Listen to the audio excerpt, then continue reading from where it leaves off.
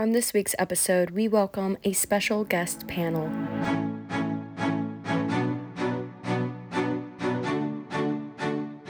The many things that we do in this media space, one of the things that really I have such a passion for is education. You know, whether it's traveling around the country to the different states where education is really in crisis, whether that's Rochester, Michigan, Baltimore right up the street, right here in D.C. and Loudoun County. Education is such an important issue. And, you know, I don't know how much you know about Project Baltimore and what Chris Papps and others do in terms of bringing to light the educational discrepancies and deficiencies and holding school board members and educators accountable.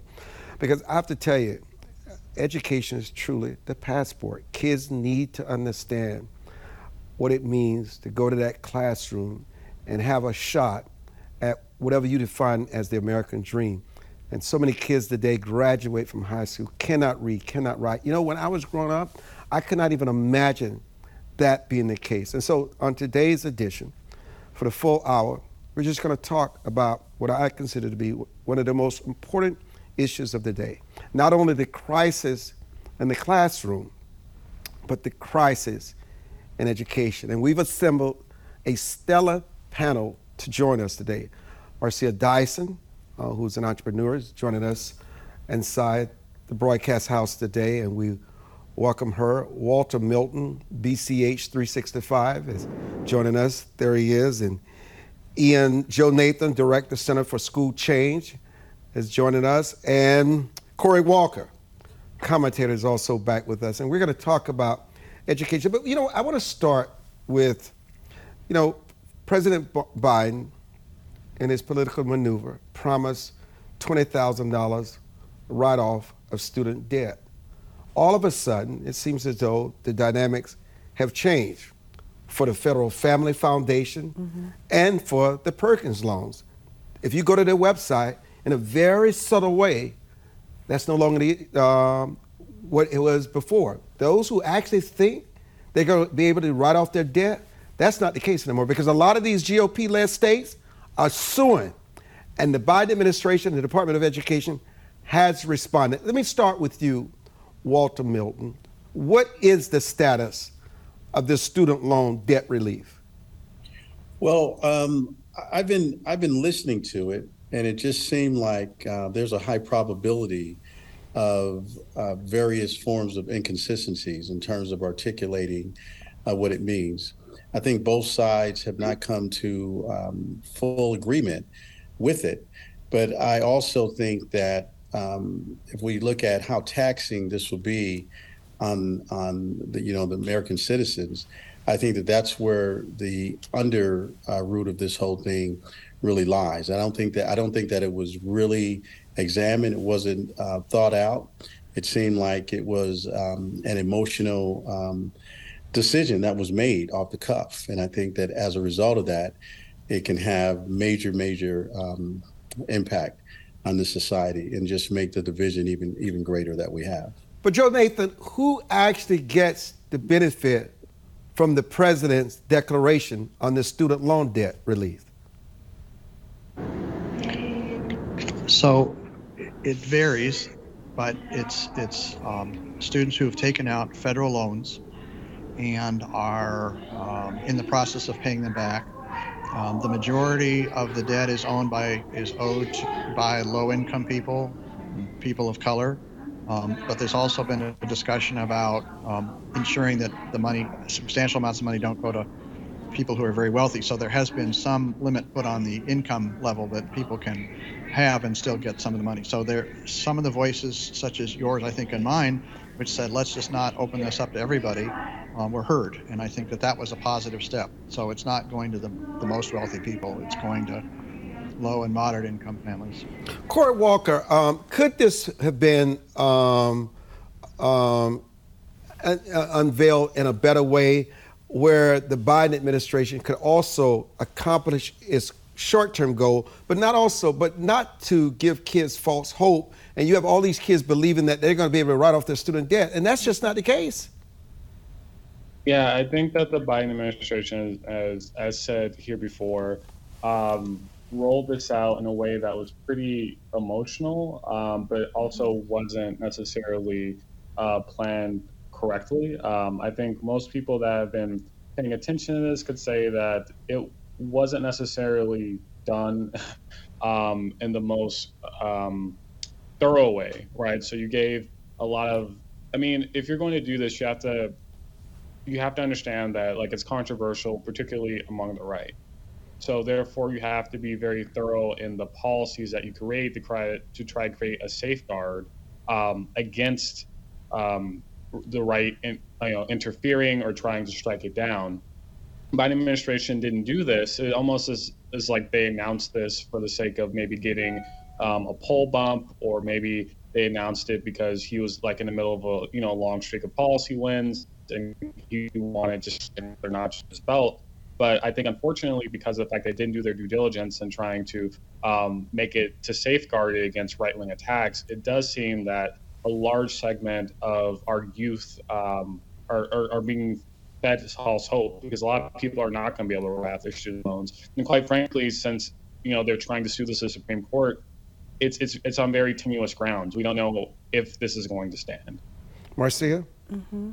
I agree. We talk about emotional intellectualism. It's also emotional politics. And it is the midterm season. So you always want to appeal to a base that have been able to take you across the line during any normal voting season. And this is one of the very important midterms. So, of course, as an African American, I would love, as a former educator, to know that these student loans can be eradicated, which most students would think that their total loan would be eradicated, and that's not the truth. But when I also looked at some of the other media platforms, when you go out in the street and you ask people who are citizens, do they want to tote this bill, and they're saying like, wait a minute, I just thought it was something that we give. We have to remember that anything that the government promises is paid for by the taxpayers. 400 billion. 400 billion. So that's not like last time I heard manna coming from heaven was in the Bible, in the Old Testament. So this particular manna is going to come from the taxpayers. So taxpayers are saying like, wait a minute, I had to pay the full ride of my child's education, and now am I going to do this again, unfortunately, from some children that I don't know. So for me, it's a catch-22. It's a great promise, but I think it's a promise that they won't be able to keep. Let me come back to Corey. I mean, you've been inside the classroom. You've been on both sides. Why is it, not just in certain cities, but all across the country? And it's just not brown and black kids. You know, we were just in Maine recently, and I was stunned when I was sitting in a meeting with some of the top business people in that state, and they have the same educational challenges. We like to think that it's only isolated with minority communities, but it's not. What is wrong with the classroom, and what is wrong with education, Corey? Well, it's a very complicated question. I think it's a controversial topic, depending on who you ask. There's some people who believe, and it's controversial to talk about genetics, that there's a genetic component to it. There's the idea of IQ existing, and that maybe putting a cap on what kids can achieve. Then there's a question of like what schools can do. Like, are schools capable of turning students that are average or below average into kids that are going to score 1550 on the SAT?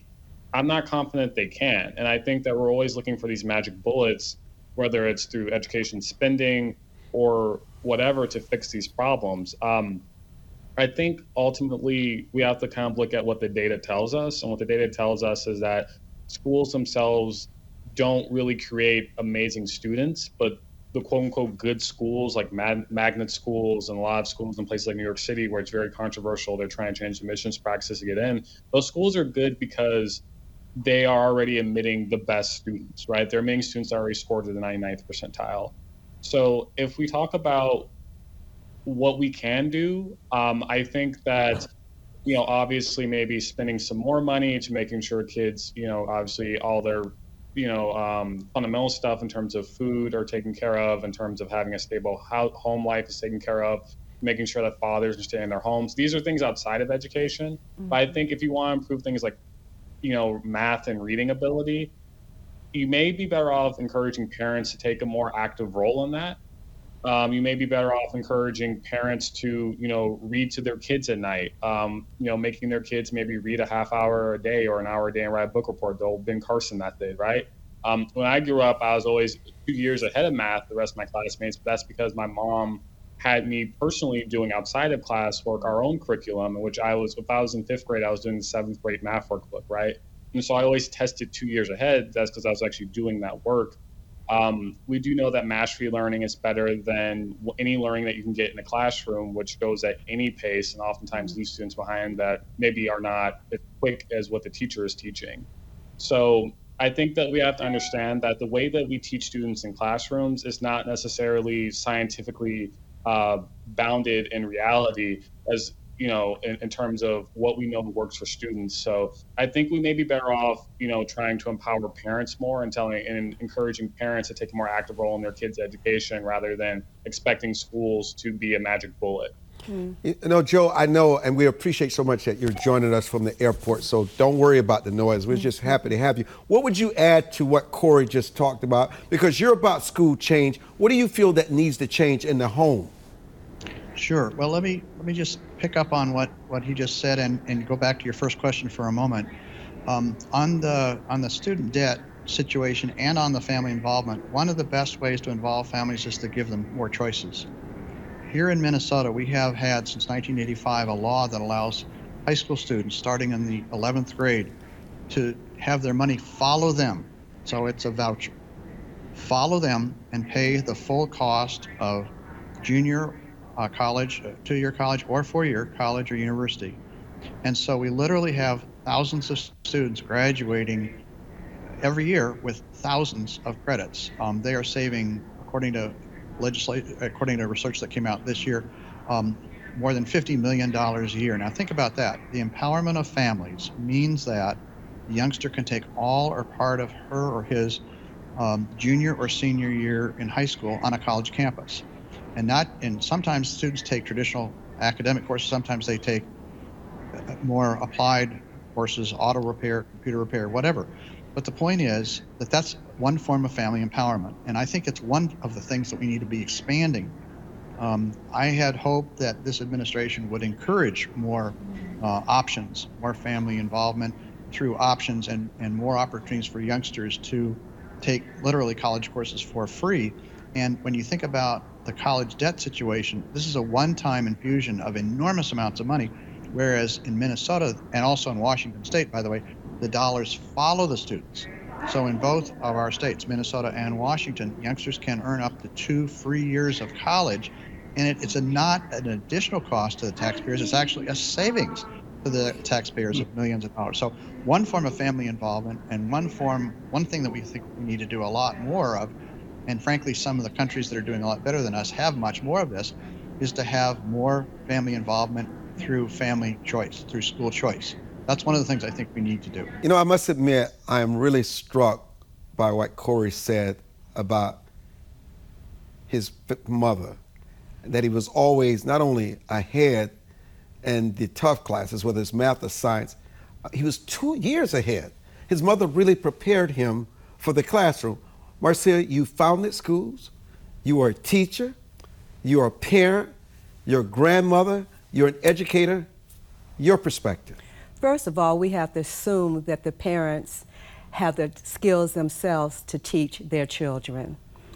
What I love about Susan Taylor's CARES Mentoring National Program is that they actually take through their volunteer teachers after-school programs, work with the parents and those students to make sure that they can stay ahead of the grades that they're in, or they also help the parents. They have a parents' university, because one thing that we know that a parent can't teach if the parent does not know. Her platform allows these parents to learn along with their students so they can help them with their homework. And then, too, we have to consider it's not just the students, it's also the teachers who are losing enthusiasm. It's also the curriculum that has nothing to do with the students to apply it to the life. And we also have infiltration of drug companies, pharmaceutical companies who are coming in. And now I'm finding out that every other child has an attention deficit disorder. That was unheard of decades ago. But when the school boards cut their budgets, then those pharmaceutical companies have come in. They're able to augment that budget, but our students then are given drugs that they may not need. They might be misdiagnosed, all for the sake of school funding. So it's not just the parents. We have to look at so many other things that are involved in the true education of our children. And we have to say not just education, I'm saying inferior education, especially in public school systems. Dr. Milton, let's go back to the books. You know, I grew up reading. I used to think, is this what my childhood's going to be like? But let me tell you something. I could kiss the ground that my parents walk on, and they're in their graves today. But reading was so important. I mean, I think when you walk into someone's home and you see more toys, more video games, and very few signs of books, that's a problem.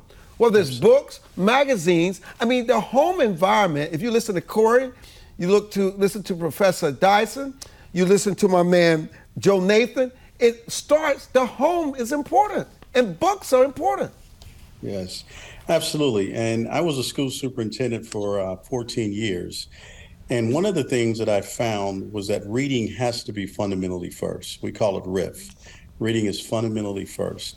And one of the things that I think that's happening in education to this day, we find ourselves dealing with a population who is in a conundrum or an abyss, if you will. And one of the things that we have to do, we have to have high, uncompromising expectations to really pull them up and pull them in a position that they can compete globally. Because I think right now there's so many gaps when we look at literacy, when we look at math. And I think that we have to help our young people to become critical and analytical thinkers. And I think that we have to also marry the community and school systems across the nation. I think we have to look at parents' perceptions and attitudes on schools, and we have to look at how schools really look at parents and what can we do to really bring about a lot of healing. Because now we're dealing with a population of parents that may not have had a good experience with education or school themselves. And then we have to have the ability to differentiate education and schooling. And I think that what we push is too much schooling and too little education. Mm-hmm. And education is a never-ending process. Like Alexander Dumas said, that one's work may end one day, but one's education shall never, ever end. And I think if we are going to really have a strong survival status in this nation, we have to push education and we have to challenge people. We have to do things that may be out of the box. We may have to look at residential boarding academies across inner cities across the nation where students are not infiltrated with some of those things that impact them negatively, and they're rooted in an environment that's going to work with them holistically in developing themselves cognitively and putting them in a position so that they can be less successful in the global competition. Let me just stay with you a moment, because you are not only a former superintendent, you were a very successful one. What about the uproar with trying to oust superintendents, school board members, principals now, because parents are just not satisfied with what's happening to their children, the indoctrination, whether it's in Minnesota, whether it's in Ohio, whether it's right here in Virginia, someplace in New York. What about parents playing more of a critical role in their child's education, and the fact that if they're not satisfied, they're going to run for office and they're going to oust these superintendents until they get the change they feel is necessary to give their child the best chance of a quality education? I agree. I think that it has to be a collective responsibility, a shared responsibility. And one of the things that we understand when you have parents that are intimately involved with the educational process, it really increases the probability of success, believe it or not, because I think accountability has to be at the center of everything. And I think our young people, they have a right to be in environments that are quilted with expectation of excellence, and having all the accoutrements that they need to be successful, whether that's academic resources, whether that's facilities that are going to lend itself to the process of that high degree of excellence. So I welcome parent involvement, and I think the superintendents should really have parental forums that they should really go out to the neighborhoods. And I know that when I was a superintendent, I made visits, I made home visits in every large urban district that I led for 14 years. And what it did, it really developed a bridge for parents, because they felt that if the top leader in this organization cares about us enough to knock on our doors, then that's sending a resounding message. And so that's what we do even today. I mean, we are in about 200 school systems with our textbooks, and we make sure that we build a consensus not only with the schools and the administrators, but also the communities at large that we're across this great nation. And let me go to you, Joe. What do you feel? What is it that hampers you in trying to change these classrooms to work better as a model for the students? What is it that challenges you the most? That sometimes seems simplistic. It's a simple thing to change, but yet it remains an obstacle for learning in the school system. I'm sorry, I'm having a little trouble hearing you. You were asking about what? What do you feel needs to change within the system so kids can get a quality education?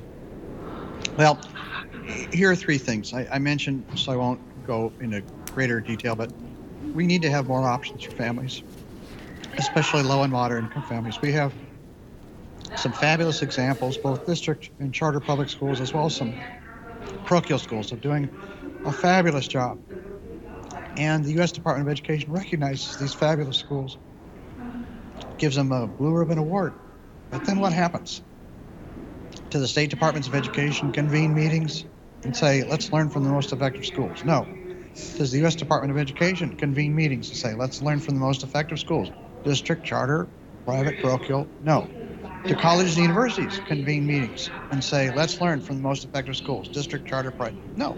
So part of the problem is that we know unquestionably that there are some absolutely fabulous schools doing a terrific job, but we failed to learn from it. That's point number one. So we need concerted action, whether it's from ministers, rabbis, religious officials, to convene meetings so that the most effective schools can be helpful to other people.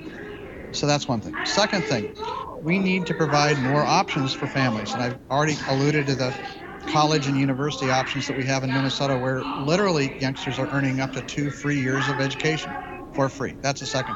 Third thing is that we need to have families encouraging kids who are bright and talented to go into teaching. This is a huge problem right now. Teaching was at one time a highly valued and a highly respected profession. It's really slipped. And we actually have a campaign going where we are encouraging youngsters and encouraging families to say to young people who are talented and care about youngsters, think about being a teacher. Those are three quick things. One last thing. We need to give kids hope and see that they can help make a difference in the world now. And I'm going to just tell you a very brief story about some youngsters who successfully challenged the state government in Minnesota over the last year. State government said that they were not due some money that was allocated by the federal government because they'd been laid off. State government said no. Students did some research, did a lot of research, and discovered that there was a federal law that said that if you've been laid off and you're not eligible for state money, you're eligible for federal money.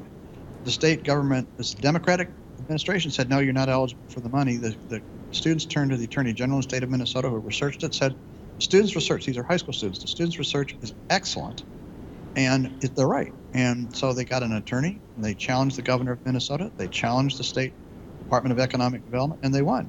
And they won $30 million for high school kids. Now, my point about this is that this is part of their classwork. They were using reading and writing and research skills to do something that mattered to them a lot. And we need to have more applied opportunities within the classroom for youngsters to do something that can help each other and see the value of these academic skills. Those are 4 things we could do right now. Well, listen, I know you've got a flight to catch, and I know it's kind of noisy in the airport, but I appreciate so much you're joining us and your powerful experience, insights that you share with us. And we're looking forward to having you back more in the future as we talk about this crisis in education. Corey Walker, help our listeners understand the shoes that the kids that are actually in the classroom, that they have to walk in. What are they facing? The pressures. We always talk about it from the superintendent, the curriculum, but what about the kids? What are their challenges? Well, I mean, it all depends, right? Like, there's no one size fits all sort of way to look at this. If you're a kid in the inner city, your challenges may be struggling with a community that has violence, that is dealing with poverty, and quite frankly, you know, a lot of kids I feel like are being set up to fail in the sense that a lot of school districts, there is no expectation that the kids are going to necessarily go to college, let alone a selective college. So a lot of times the goal is to just graduate kids. And in recent decades, a lot of that has come through just essentially lowering standards to push kids over the finish lines. And a lot of cities in the United States, I mean, it's not uncommon to see a high school senior that can't do basic fractions, which is a sad thing, but that's what happens when you're just pushing kids across the finish line, regardless of what they actually have achieved or learned. And I think that's kind of the thing that kids are facing. I think lowered standards, lowered expectations. We can talk a lot about the resources, and that's all very well and good. But I think, like I said, there's a lot of pressure put on the kids to just essentially show up, do the bare minimum.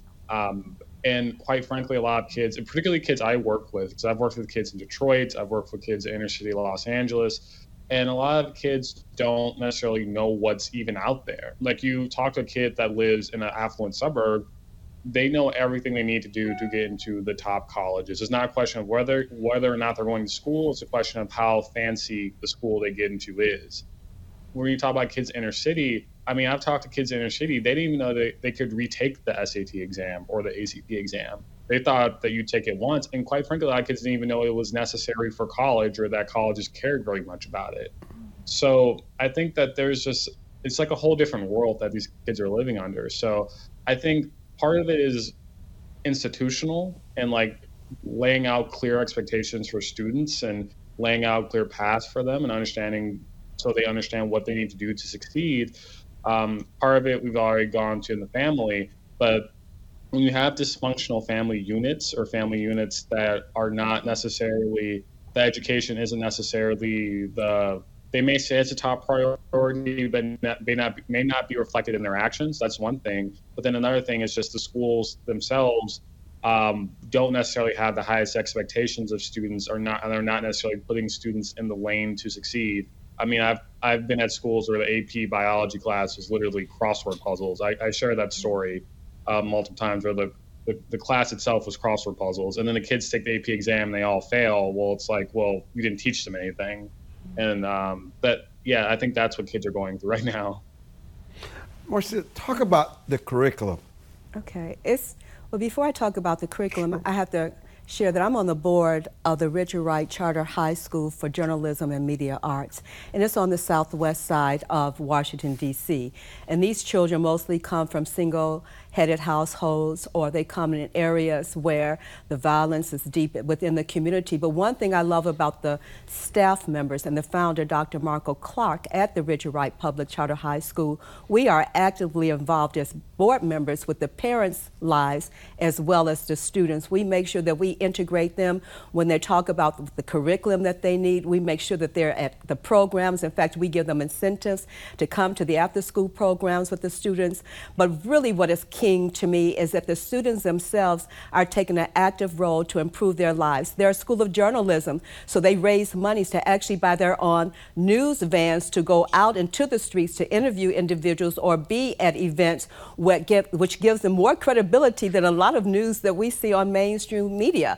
And one thing for me, when you talk about being on a platform, whether it's a social media platform or being here on this mainstream platform with Armstrong Williams, that I want them to have the ability to have freedom of speech to do their great work. So it's active engagement through school boards and the community. But again, when I look at the parents, it's really important. We can't just say the parents have to be more involved. If you're a single-headed household, you're working. You might be taking care of younger children that need nursery schools that are closing. You might have been ostracized, sequestered during COVID. Could all these things have impacts, especially in at-risk communities and especially with children of colors? So one thing that we do at Richard Wright Charter Public Schools, we address not only the needs of the students, but we make sure the parents have what they need to have the proper tools to educate their children. We integrate them into social events so they have a sense of social community outside of their work. And so if you have a lively parenthood, which it means engaging them in that school system or that particular school, then that's the likelihood of them being better parents and being more involved in their students' education is greater than anything that I have seen. So we love to do that at the Richard Wright Public Charter School, and hoping that Armstrong Williams will grace that school and to add more credibility to its presence and what it's trying to do. On the graduating class of this past year, we had 99% graduates, and we had over $20 million of scholarships, and to the best schools in our nation. That was the dual efforts of parents, a board, and the staff at the Richard Wright Charter High School for Journalism and Media Arts. Well, thank you for your kind invitation, and I accept. And we expect for you to come. I yes, accept. We do. Dr. Walter Milton, talk about the curriculum and the books in the classroom. Well, before I do that, I just want to give major accolades to Dr. Dyson. Marco Clark is a good friend of mine. I've known him for many, many years. And I had an opportunity to do some training with the staff there several years ago. So we definitely have pockets of success across this country dealing with that. But one of the things that I believe that we have to have a curricula that's alive and that's well, and that's really geared to really prepare our children for globalization. And one of the things that if we're going to have success, especially when it deals with Black children and children of color, it's important that we look at culturally responsive approaches to educate those young people, to really have a curricula that's going to engage them into the educational process, into the learning process, and that's going to connect them so that they can be, like we talked about, parents being intimately involved in that, but our students have to do that. And then we have to make sure that our teachers have the skill sets to disseminate the level of curricula that's going on. Sometimes, we teach young people that one apple plus two apples equals one apple plus one apple equals two apples. But we have to go a step further, and we have to say that one apple plus one apple may be an apple orchard, may be an apple cider company, and it may be an applesauce company. And I think that we have to go beyond the foundational form of thinking, and we have to really increase and have a curricula that's alive and well that's going to help them to become critical and analytical thinkers. What do you suggest to improve the K-12 education? I think that it's imperative that we have administrators that are going to be forthright and honest to making sure that they're intimately involved in the educational process. Oftentimes, they see their role as managers, but I think that sometimes superintendents, principals, they have to get off the throne and come down into the valley and make that impact and lead the charge. We go to different schools across the country, and we provide remarkable professional development, but administrators are not there. Sometimes they're on their phones or what have you, but I think that we have to start there, and then we have to come all the way down. I think that we have to really help teachers in terms of professional development to really be immersed in culturally responsive approaches to educate children across this great nation. Corey, what do you think from your close-up experience has been the true impact of COVID on education? Yeah, it's been a disaster. I mean, there's no other word to describe. I mean, there's not a word that's extreme enough to describe how bad COVID has been for kids. I mean, a lot of kids have spent roughly 2 years out of school or having interrupted school, not being in school full time. And so a lot of kids had to do remote learning, which obviously early in the pandemic, when we did not know how severe COVID was, if it could affect children or not. It was necessary. I think the vast majority of people can agree now, we kept kids out of school far too long. It ultimately wasn't the right choice. It was a choice made by driven by ideological decision makers. And the result of that has been kids, if you want to make it a racial thing, Black and Latino kids have lost multiple years. I mean, there was always an achievement gap that was pretty large, but now it's an achievement chasm. Is why it's, again, Grand Canyon at this point. And we're not seeing the effects of it now because these kids are still like in 4th grade, 5th grade, 6th grade. But when it comes time 5-6 years down the line, when they're in high school applying for colleges, it's going to be insane in terms of when we see the achievement gaps and how bad they truly are. We have kids now that are in 6th grade operating at 3rd grade level. What I saw personally was that in many school districts, particularly low-income school districts, a lot of kids didn't necessarily have a stable internet connection at home. So how are those kids going to be able to log into Skype every day? Mm-hmm. Their parents weren't necessarily checking on them, their homework, to make sure that they did it. So you had a massive truancy problem that happened during the pandemic, where certain kids weren't going to school for months. So they weren't getting any educational stimulation, not from the parents or not from the school. And what you also saw with affluent families, they knew that this whole thing was terrible for their kids. But they were affluent. So what they did is they hired private tutors. They created pod schools. So their kids were getting an education. Their kids were actually, were able to keep. I mean, they lost some progress, but they've mostly been able to rebound, and some kids even gain. But when you talk about low-income kids, especially Black Latino kids, they have been devastated by this pandemic. And I don't know if those gaps will ever close. I mean, given what we know about how terrible gaps were and how those gaps formed during Hurricane Katrina in New Orleans, I think that it's absolutely devastating for these kids. I really don't know what you can do. But that's why I said you can't depend on the school. I think families have to take responsibility. And I know that some of my colleagues on this show have said, well, families can't do it. Look, there are families that come to this country from Asia who can't speak any English. I don't want to stereotype, but there are families that come from across the world, third world countries, who can't speak a lick of English, don't have any money, are not educated themselves. Their kids graduate, top of their class in high school, go on to top colleges, end up doing well with themselves in life, doctors, lawyers, you name it. I think at the end of the day, there is a degree of personal responsibility that you have to take as a parent and push your kids in the right direction.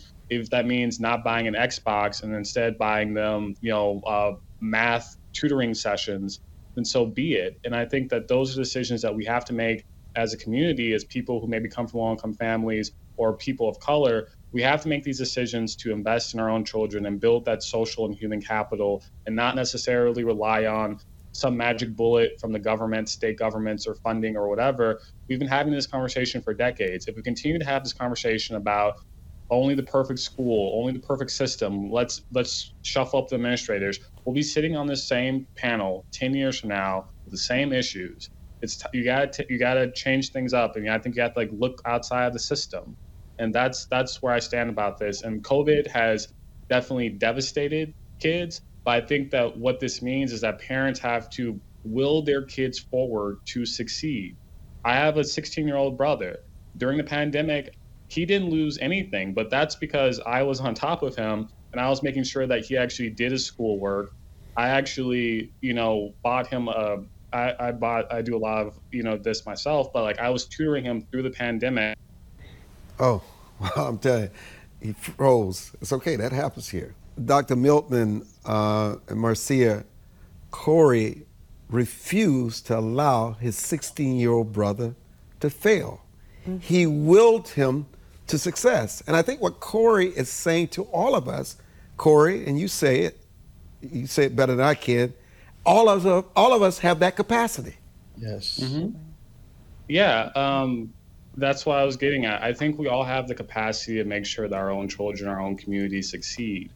And I think, like I said before, if you're waiting on a system to save you, you're going to be waiting forever. We've been waiting since the 70s. We've been having these same conversations for literally way before I was even born. Mm-hmm. So we have to change something.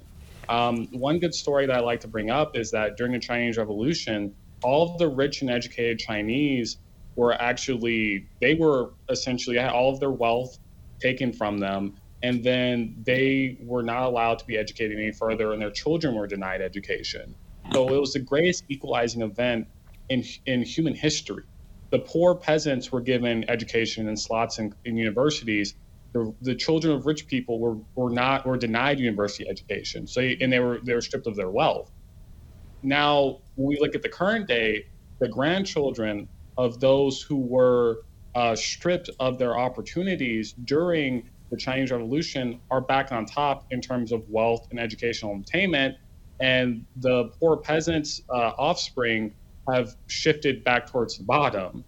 And I think that shows that communal ties, family ties, and human capital mean like 90% of what we're talking about here. It's about families and taking responsibility, finding ways when the government isn't working for you, finding an alternative way. And I think that's what's important when we talk about our children succeeding. Absolutely. How do we deal with the mental health, Marcia? Well, it's a major crisis. I think a lot, you spoke about the impact of COVID. What we found out, especially with the students at the Richard Wright Public Charter High School, they're so socialized to be engaged, especially on the internet and on their social media platforms, but also when they were isolated, they often were sequestered with parents who had mental health challenges themselves. They had no safe places outside of their home to go and play. They didn't have this age of innocence to have this sort of reverie, sort of moments in which they could go back and think of the pleasant times. So they were covered in a whole lot of dark clouds. But I want to address the issue of what a beloved community can do. In the mid-'70s, I was a teacher at the Holy Angel School in the city of Chicago under Father George Clemens, who actually was the first church to adopt a child.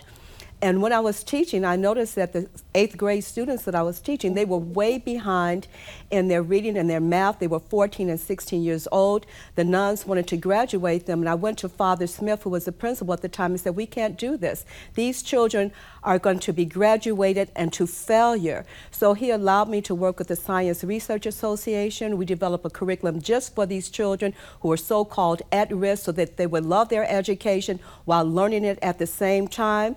We also had to take the school to a whole year-around school. I would take them out by the lake so they could sit as scholars. Mostly they did, all the ancient scholars, whether it's, the philosophers or Newton, to sit under the tree by the lake to talk about nature so that I could give them a grasp of their not only their community, but of their cosmic citizenry and this wonderment that common sense gives us all as students. And so the students are now, one is the president of Northeastern Illinois University, Armstrong. The other owns radio stations. Some have become elected officials in the city of Chicago, and I still stay in touch with them. And the parents who hated me at the time have now come, and we're friends. I'm not afraid to go back to the south side of Chicago because it was a beloved community. And that wasn't because of me only. It was a school that was willing to let me do it as a young woman in my early 20s to experiment with a community that I loved, and was also the willingness of the parents who knew that they had a deficit, but whose lives were also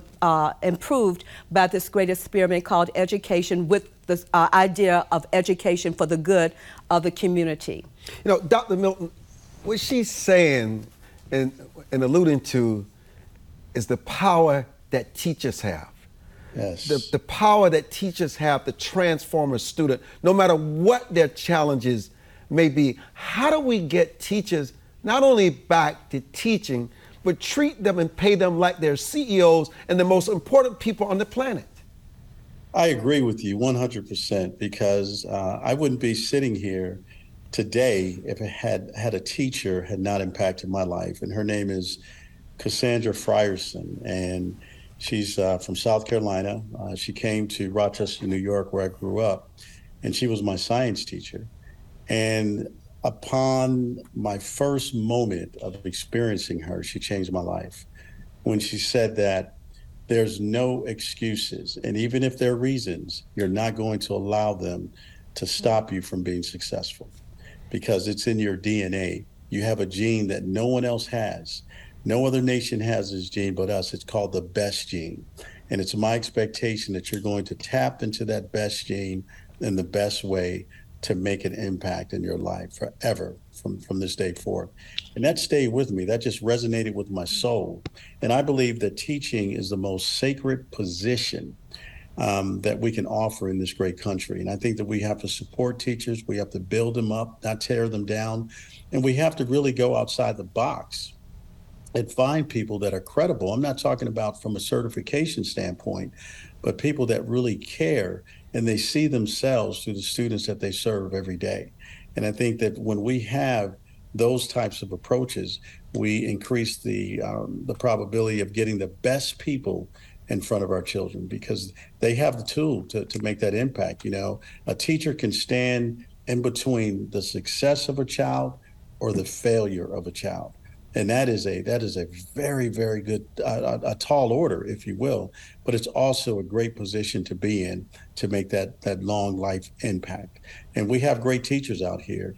And unfortunately, we have some of them that see it as a job. And this can't be seen as a job. It can't be seen as a career. It has to be a devotion. It really does. And when you teach, you care, and you're willing to go against the grain of your own comfort zone to make that deep and lasting impact. So I think that we need to put more resources into recruiting people that are not only highly efficient and understand their content area from an expertise standpoint, but culminated with caring and seeing this as their life work. Corey, how do you balance out the violence and the disrespect and the unruliness that sometimes happens in the classroom? I mean, that's an incredibly difficult topic. And quite frankly, that's part of the reason why you have so much turnover within schools. So like I went to an inner city high school when I was a little kid, up until like roughly 7th grade. And I remember in 1 year I had 4 different teachers. And they would all last. Many of them were, white and perky and came from, very, they were there on some type of special program to send them to inner city schools, and they were very excited to do that work. But they all got burnt out from the disrespect, students not doing any homework, students cursing the teacher out, interrupting the class. And so teachers quit. And quite frankly, I can't blame them because who wants to put up with that level of disrespect? You're not getting paid enough to do that. And so I don't really have an answer to that. I don't think every inner city school is like that. And I do think the bulk of our students do truly care about getting, a decent education and wanting to do well. But I think that ultimately a lot of these issues are home issues. If a kid is being disrespectful in the classroom, that might just be because their parents are not, giving them any consequences. I guarantee you, for a lot of these kids, if, it's probably not politically correct to say, but if their parents were engaging in some sort of corporal punishment at home for this behavior, they wouldn't be, disrespecting the teachers. So I do think that you have to engage the parents. If a kid is being disrespectful, go to the parents and say, this is what's happening, and make sure that the parents are involved or informed of their kid's behavior.